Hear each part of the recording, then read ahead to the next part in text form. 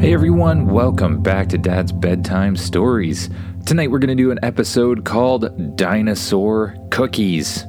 This episode was suggested by a listener named Kurt, who is 3 years old. Kurt wrote in, or probably had his parents write in or something like that, to say that he'd like an episode about a triceratops eating a chocolate chip cookie.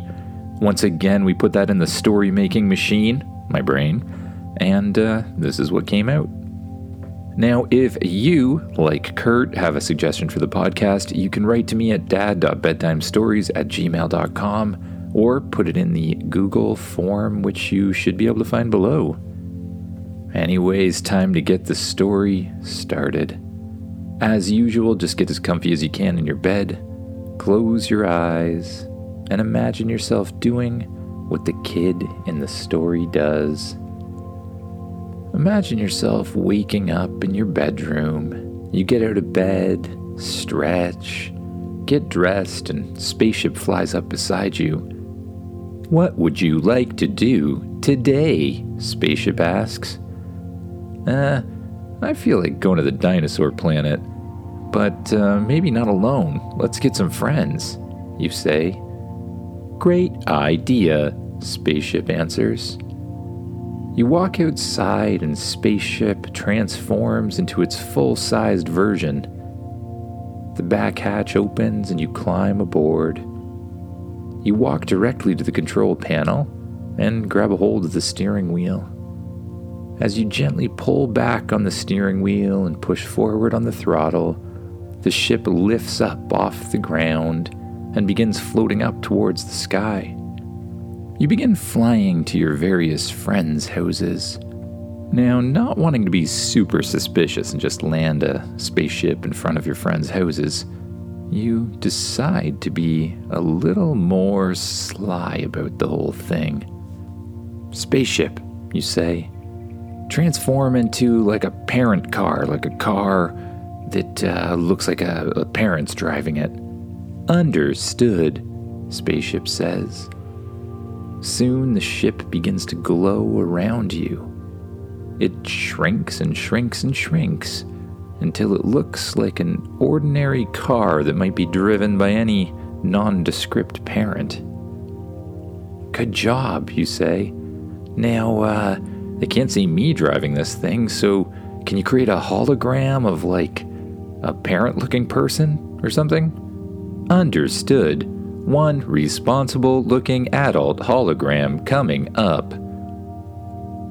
Spaceship suddenly has a hologram appear in the driver's seat of a middle-aged woman who looks very responsible indeed. You and Spaceship land the car onto the road and drive up to your friends' houses.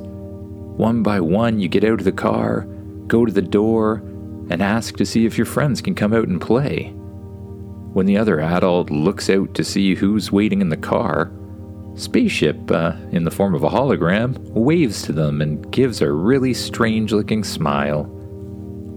But it seems to work, and after a while you've picked up every single one of your friends who you want to bring with you. "All right, everyone, are you ready for an even better adventure?" you ask. Your friends cheer. "Spaceship, do the transformy thing," you say. Spaceship suddenly jumps up off the road into the air and begins to glow. It stretches out around you and it begins to form itself back into the spaceship's size and shape. Only this time it seems even larger on the inside. There's extra couches and extra seats for your friends, and even extra bedrooms. You blast off into the air, through the clouds, and then you pierce through the atmosphere before taking off to super hyperdrive towards the dinosaur planet. Now, yeah, I know what you're thinking. You could have taken the portal, but your friends don't get to ride in a spaceship very often, so you decide to give them the full tour. You fly through space for a long period of time until you eventually come to the dinosaur planet. You drop out of super hyperdrive and you can see the planet sitting in front of you. You take the controls once again and carefully fly the ship down until you see the dinosaur base in the distance. Now, for those of you who haven't listened, the dinosaur base is a large base covered with laser fencing to keep it safe from dinosaurs. It has houses and buildings and even a dinosaur ranch inside of it full of dinosaurs that you can ride. You carefully fly the ship above the dinosaur base and land it in the clearing. The back hatch opens and you and all of your friends walk out. "This way, everyone. I want to show you the dinosaurs." "Cool," they all say as you run over towards the dinosaur ranch.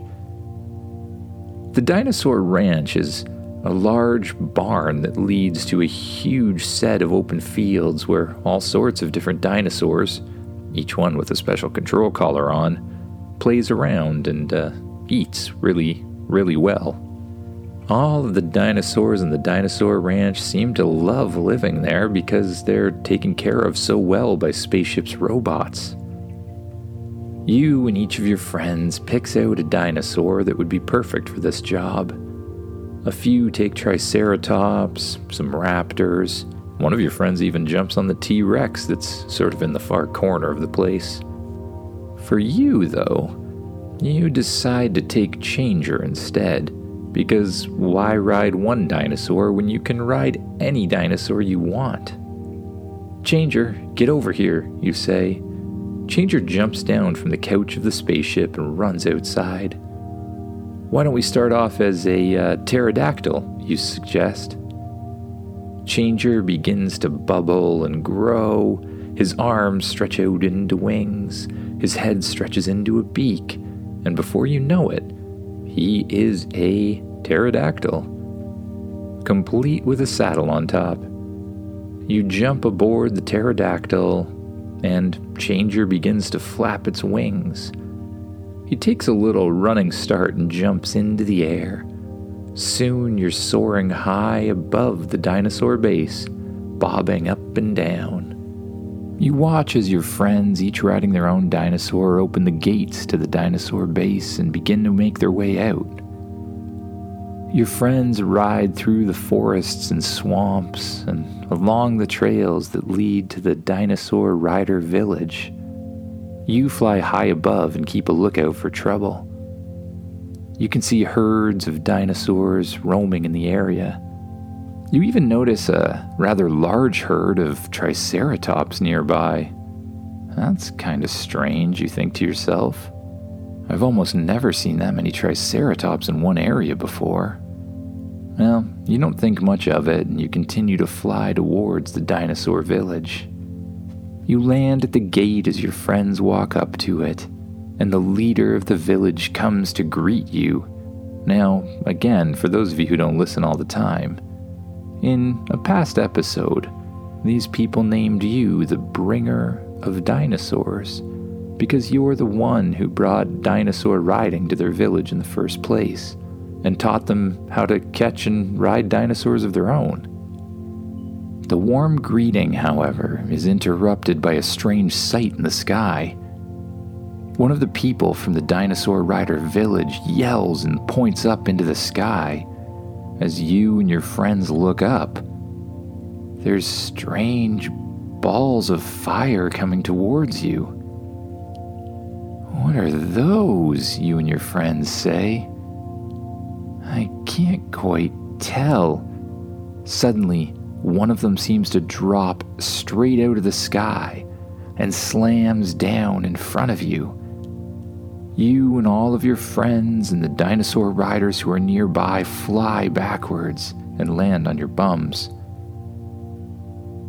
As the dust settles, you see in front of you a gigantic chocolate chip cookie.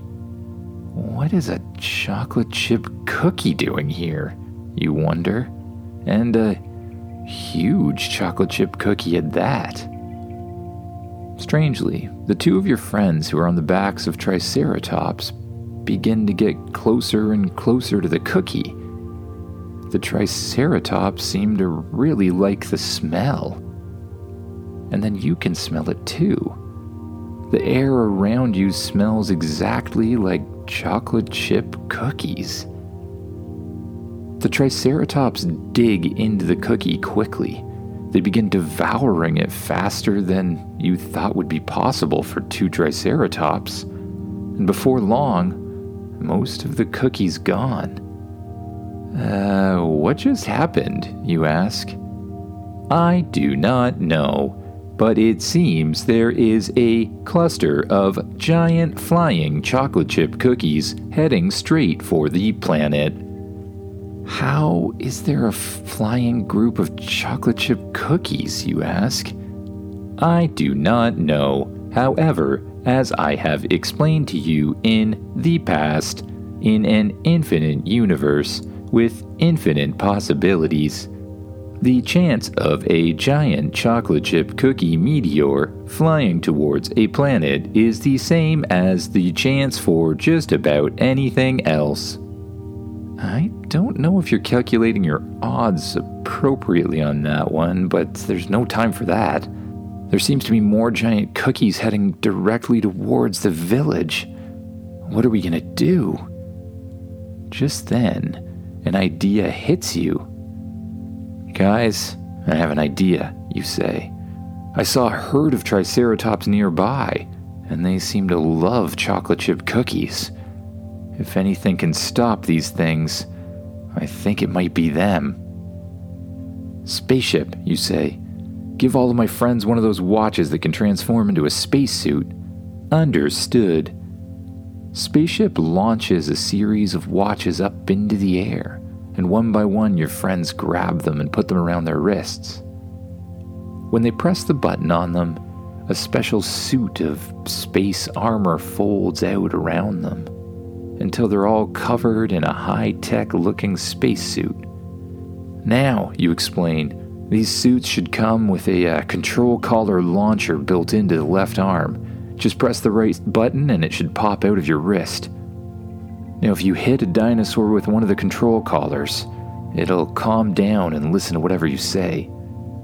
We need to get as many Triceratops here as possible, because, for some reason or another, Triceratops seem to love chocolate chip cookies, and we have way too many chocolate chip cookies heading straight for us.